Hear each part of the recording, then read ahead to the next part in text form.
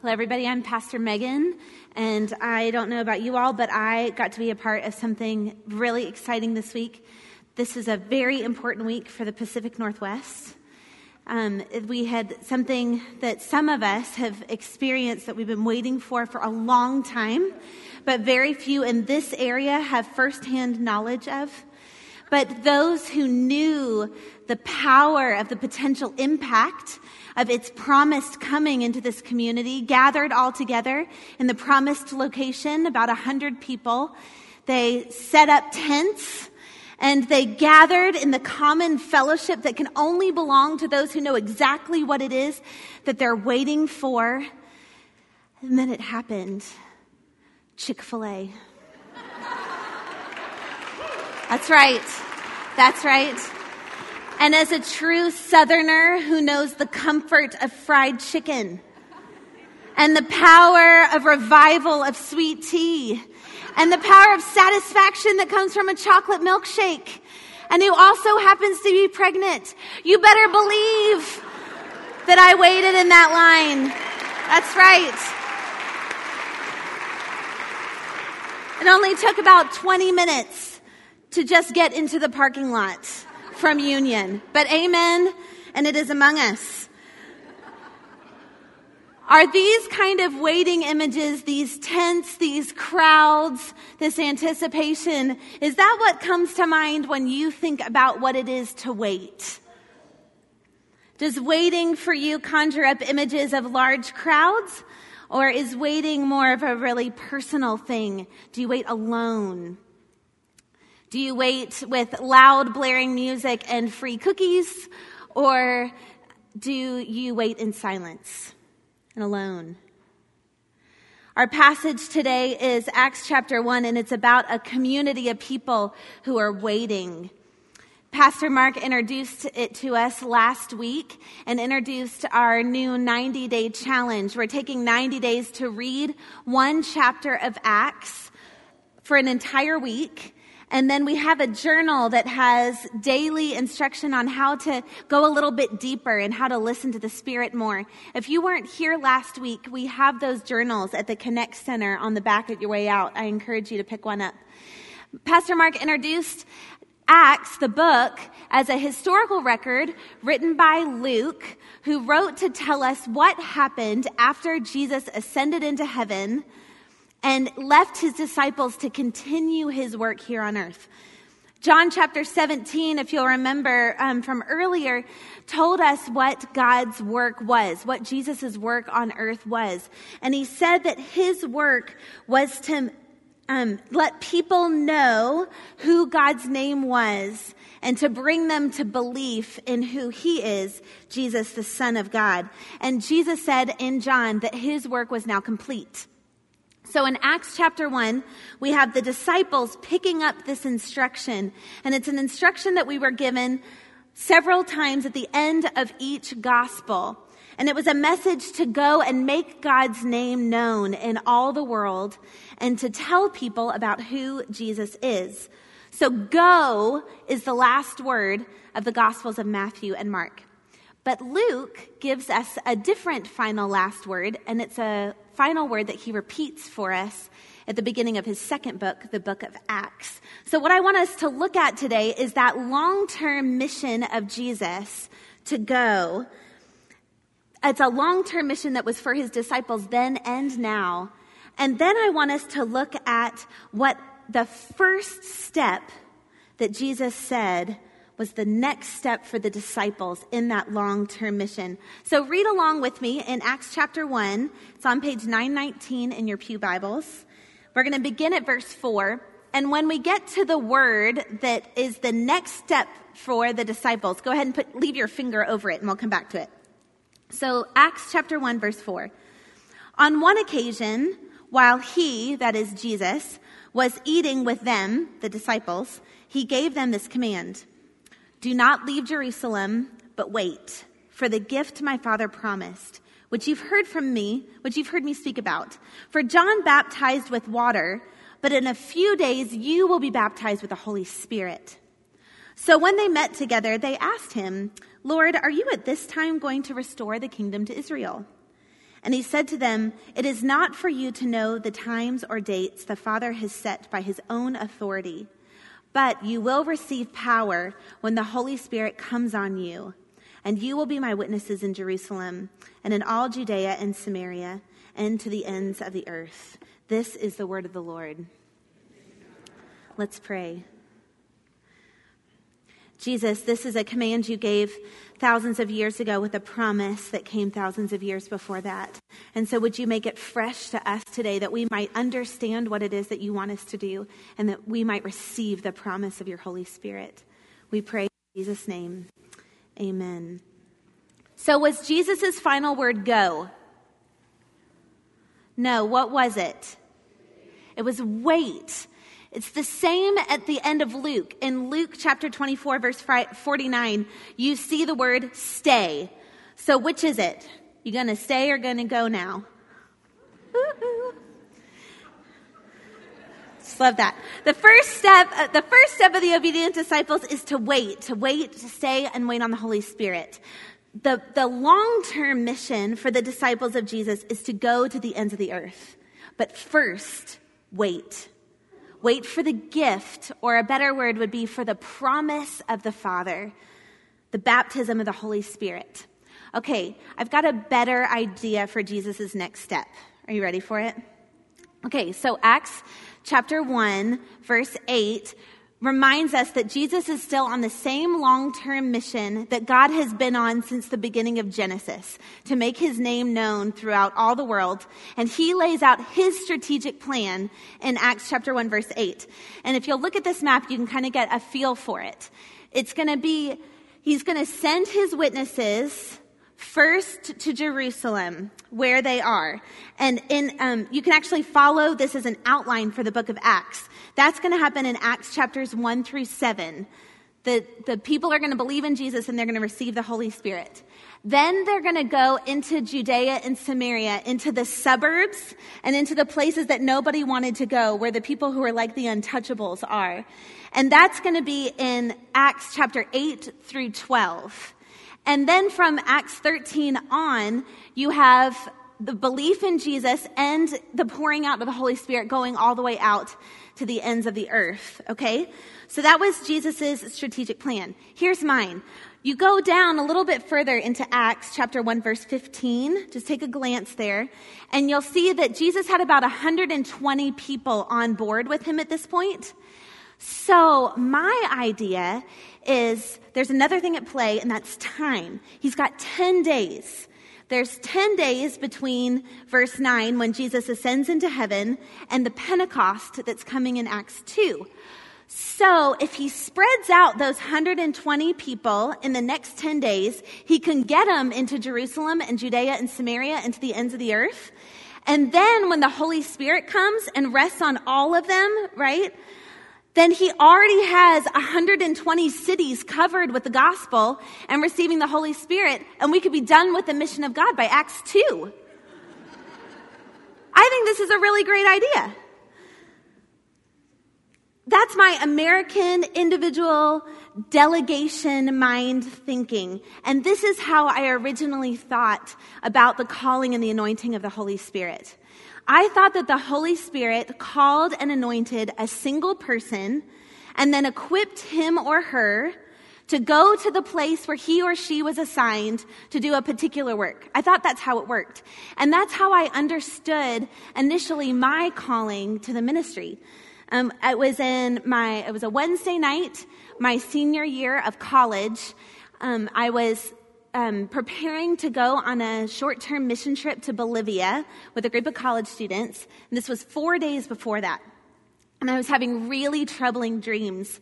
And I woke up calling out the name of Jesus and trying to, in Jesus' name, eradicate a sense of evil from my room. And I was having a hard time pressing against this darkness. And so I decided to start reading the scriptures out loud, something I recommend to you. And I wanted to read about when Isaiah sees God's filling the temple with his glory, because I wanted to invite God to fill my room. But I didn't know exactly where it was, so I just flipped open to the middle of Isaiah and started reading Isaiah 42. And then I got to these words in Isaiah 43 that are still underlined in my Bible. It says, "Fear not, for I am with you. I will bring your offspring from the east, and from the west I will gather you. Bring my sons from afar and my daughters from the ends of the earth, everyone who is called by my name, who I formed for my glory. You are my witnesses, declares the Lord, and my servant whom I have chosen, that you might know and understand and believe that I am he. You are my witnesses, and I am God." Some of you might have actually ended up looking at this passage on Monday of this week during the 90-day challenge when you were studying, because it's a cross-reference to Acts chapter 1. So what your Bible editor is trying to tell you is that Isaiah 43 and Acts chapter 1 are related. In a lot of ways, Acts chapter 1 is a fulfillment of Isaiah 43. And as I was reading this out loud, I was getting the sense from the Holy Spirit that he was personally calling me on mission, that these words from Isaiah were my words, and I would be Jesus' witness, and I would go to the ends of the earth. And so I decided to take this call really seriously. I was going to the ends of the earth, relative to me, I was going to Bolivia, and it was just a call for me. So I was going to break up with Larry, and you can see how that turned out. Maybe you can relate to me. Can anyone else relate to me and thinking that the way that the Holy Spirit works is it's a personal call on me? Or maybe you're just terrified that actually the Holy Spirit might actually place this call on you. He does do that. But when I was studying Acts 1 and going back to Isaiah 43 this week, what I realized was that God was not merely calling his people as individuals. He was calling them as a community. So look at this together with me. Look back at Acts chapter 1, verse 8. Does he say, "You will be my witness," or "You will be my witnesses"? When it says, okay, look back at Isaiah 43. I have verse 10 and verse 12 up here for you. Are you going to be his witness or his witness says? His witness says. It's plural. It's plural. I could hear Jesus gently correcting me like he did Peter so many times with my great strategic plan to spread out the 120 all by themselves. God's idea for how to make his name known in the world was not to tell 120 people and then let them take God's mission on for themselves and figure out the best strategy plan for efficiency, okay? His plan was Acts chapter 1, verse 4. Wait together. Don't leave. I'm going to send you to the ends of the earth, but not right now. So wait. I have a promise for you. Jesus is saying, you're not ready to go as you are right now. And here's the beauty of God's good news. He doesn't just let us in on the mission and tell us what he's doing in the world and then send us out to go and obey on our own. Instead, he first changes us. And the change comes because he empowers us by the power of his own Spirit. God gives us his own Spirit. That is not the same as any other religion. Every other religion says you go and do it. Here's your way out of desire. Eradicate desire in your life. You've been dealt a bad hand, but don't worry. Just go to the right idols and offer them the right amounts. And in your next life, you'll work it out. It's up to you. Establishing Sharia, that's your responsibility. You go and do it. But that is not the way that our God works. He empowers us himself. You need a transformation. And it's a change that you cannot will or discipline into yourself. So Jesus says, go. But first, stay. Because I'm going to bring you the greatest transformation. And it's not a transformation so that you can do what you need to do. It's a transformation that you can change who you are. Jesus was most concerned with changing who we are, and that is God's work in us. So stay and wait until the Holy Spirit comes to you. So let's review where we are right now. We have verse 4, Jesus says, stay and wait. Verse 6, the disciples say, okay, I'm on board. I know the next step, waiting for the Holy Spirit. About that long-term mission, we're going to reestablish our government, right? And Jesus says, no, that's not the plan, but you will receive power. And that's a plural you. So in Greek, it's y'all, okay? The power's coming upon y'all, and y'all all receive power when the Holy Spirit comes. And so y'all are all going to be witnesses, right? Here and then there and then where you don't want to go and then all the way to the ends of the earth. And then in verse 9, Jesus is gone.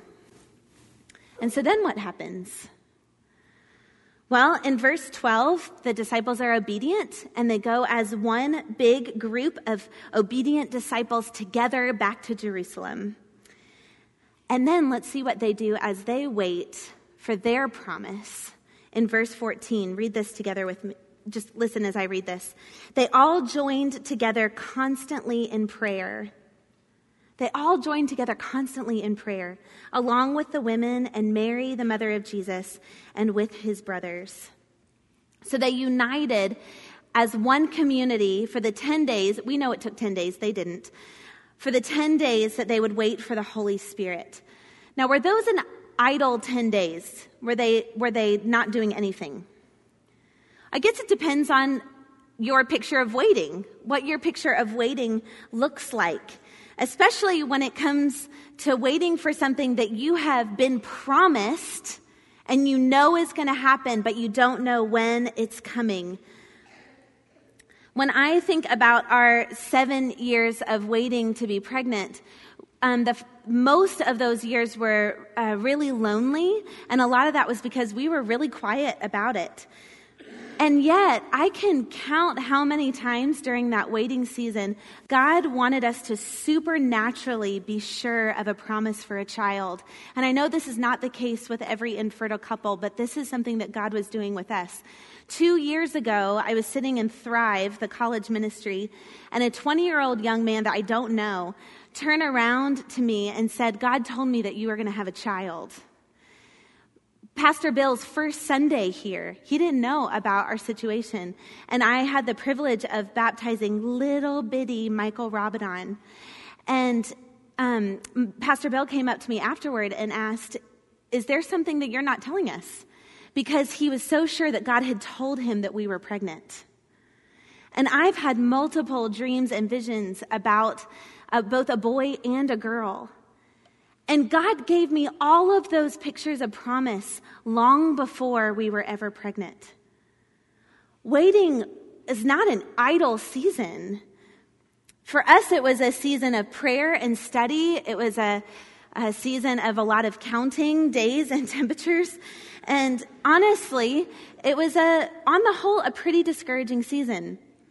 But I know that God met me in that season and trained me a lot about himself in our honest dialogue. Never has my dialogue with God been so honest.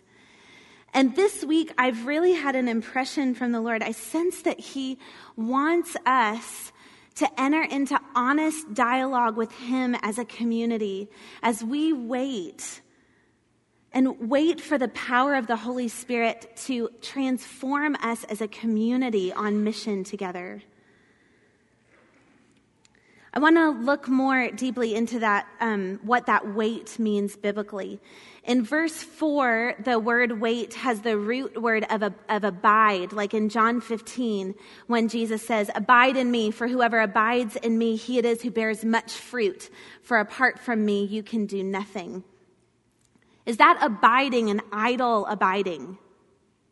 It's not. It's a pressing into who Jesus is.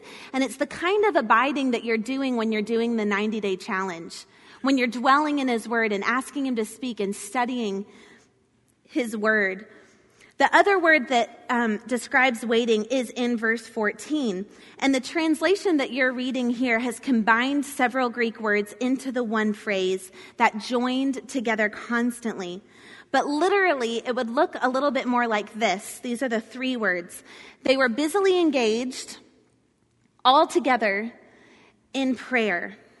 This is my favorite insight from my study this week, because waiting on the Lord, waiting for the Spirit for this group of people looks like being all together in unity, busily engaged, like a group of busybodies whose work is prayer. That busily engaged together, get a little more nerdy on you, the root of that is perseverance. So saying that waiting is it's not light lifting that they're doing as they wait for the promise of the Father. It's a tedious and enduring and persevering work to wait for the Spirit.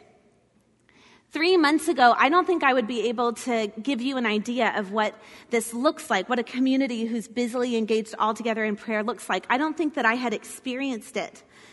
But I think in the last 3 months, we have experienced this in what it has looked like to wait with you, this Chapel Hill community. Our last 3 months of waiting was nothing like the 3 years of waiting that came before it.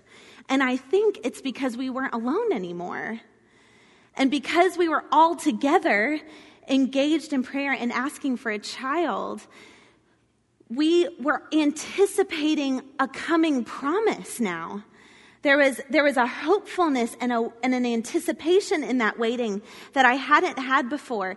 And I truly believe, and I've said this before and I'll say it again, that God is encouraging Chapel Hill through our story to really believe that God hears and answers our prayers. And because we were busy all together about the business of prayer, then we're getting to see the fruit of that all together, right? So Jesus' parting command was to go make disciples, but first wait together. And they, as obedient disciples, didn't misunderstand that as a period of not doing anything. They understood that their job was to get busily engaged in the business of prayer. So this is not a lonely, discouraging picture of waiting. The waiting that we have in Jerusalem is the Chick-fil-A waiting. It's the long anticipated, sure promise, pitch your tent, pack up the music, get it loud. It is really coming. Anticipation of the Holy Spirit. And because they got busy all together praying, they got to experience that outpouring of the Holy Spirit, spoiler alert, all together. That's a different kind of waiting. And I have been wondering, for us as a body, as we are committed more and more to the long-term mission of Jesus to make disciples, I wonder if we're equally on board for the next step. For this season of persevering prayer, of waiting for the promise of the Holy Spirit. Because it doesn't look like a group of individuals, all individually called by the Holy Spirit, going out and breaking up with one another to fulfill my mission that God has called me on, that He's told me to do. God's way of going out on mission begins by journeying together with the Holy Spirit, by busying ourselves in the business of prayer. And so I want to call us today to hit our knees before we hit the streets. And I want to call us to do it not as individuals, but as a community work. A group that perseveres in prayer together gets to reap the benefits together. And so if you, like me, want to see Chapel Hill be an on-fire, Spirit-filled community, more so than we already are, just as a group of individuals who have experienced the Holy Spirit. But if you want to see us transformed into a Spirit-filled community on God's long-term mission to make disciples, then let me call you to God's way, to His strategic plan. So my call is first to those of you who would already call yourselves disciples of Jesus.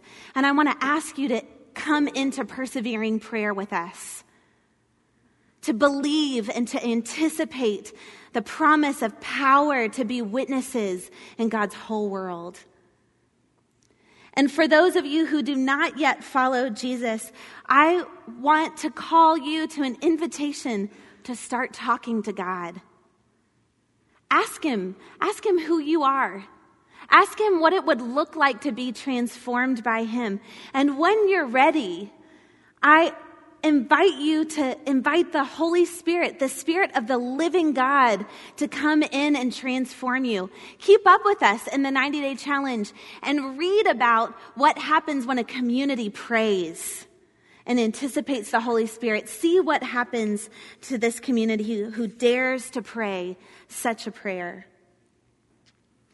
So today, I want us to actually get to practice.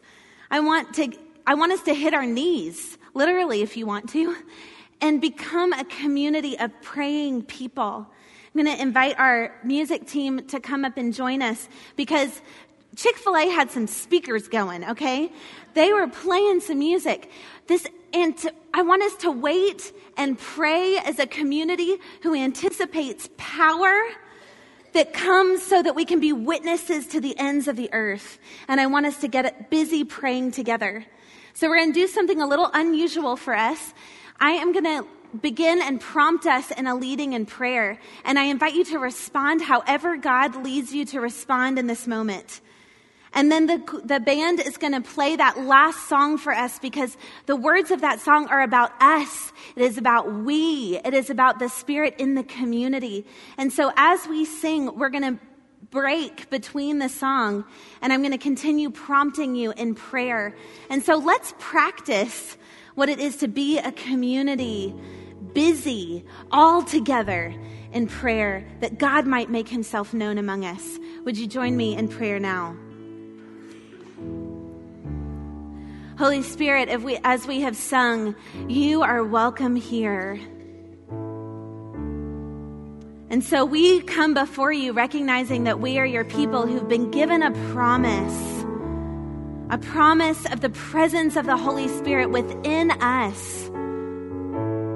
A promise that anticipates a transformation within us, that we would not be the same people today that we were yesterday because we've been transformed, not so that we can do more and perform more and do better at your mission on our own, but so that we might be like you, so that when we're witnesses for you, we're actually showing people who you are. When they see us, they see you. So we invite your Holy Spirit to work transformation in us. Holy Spirit, we sing and we speak and we pray before you.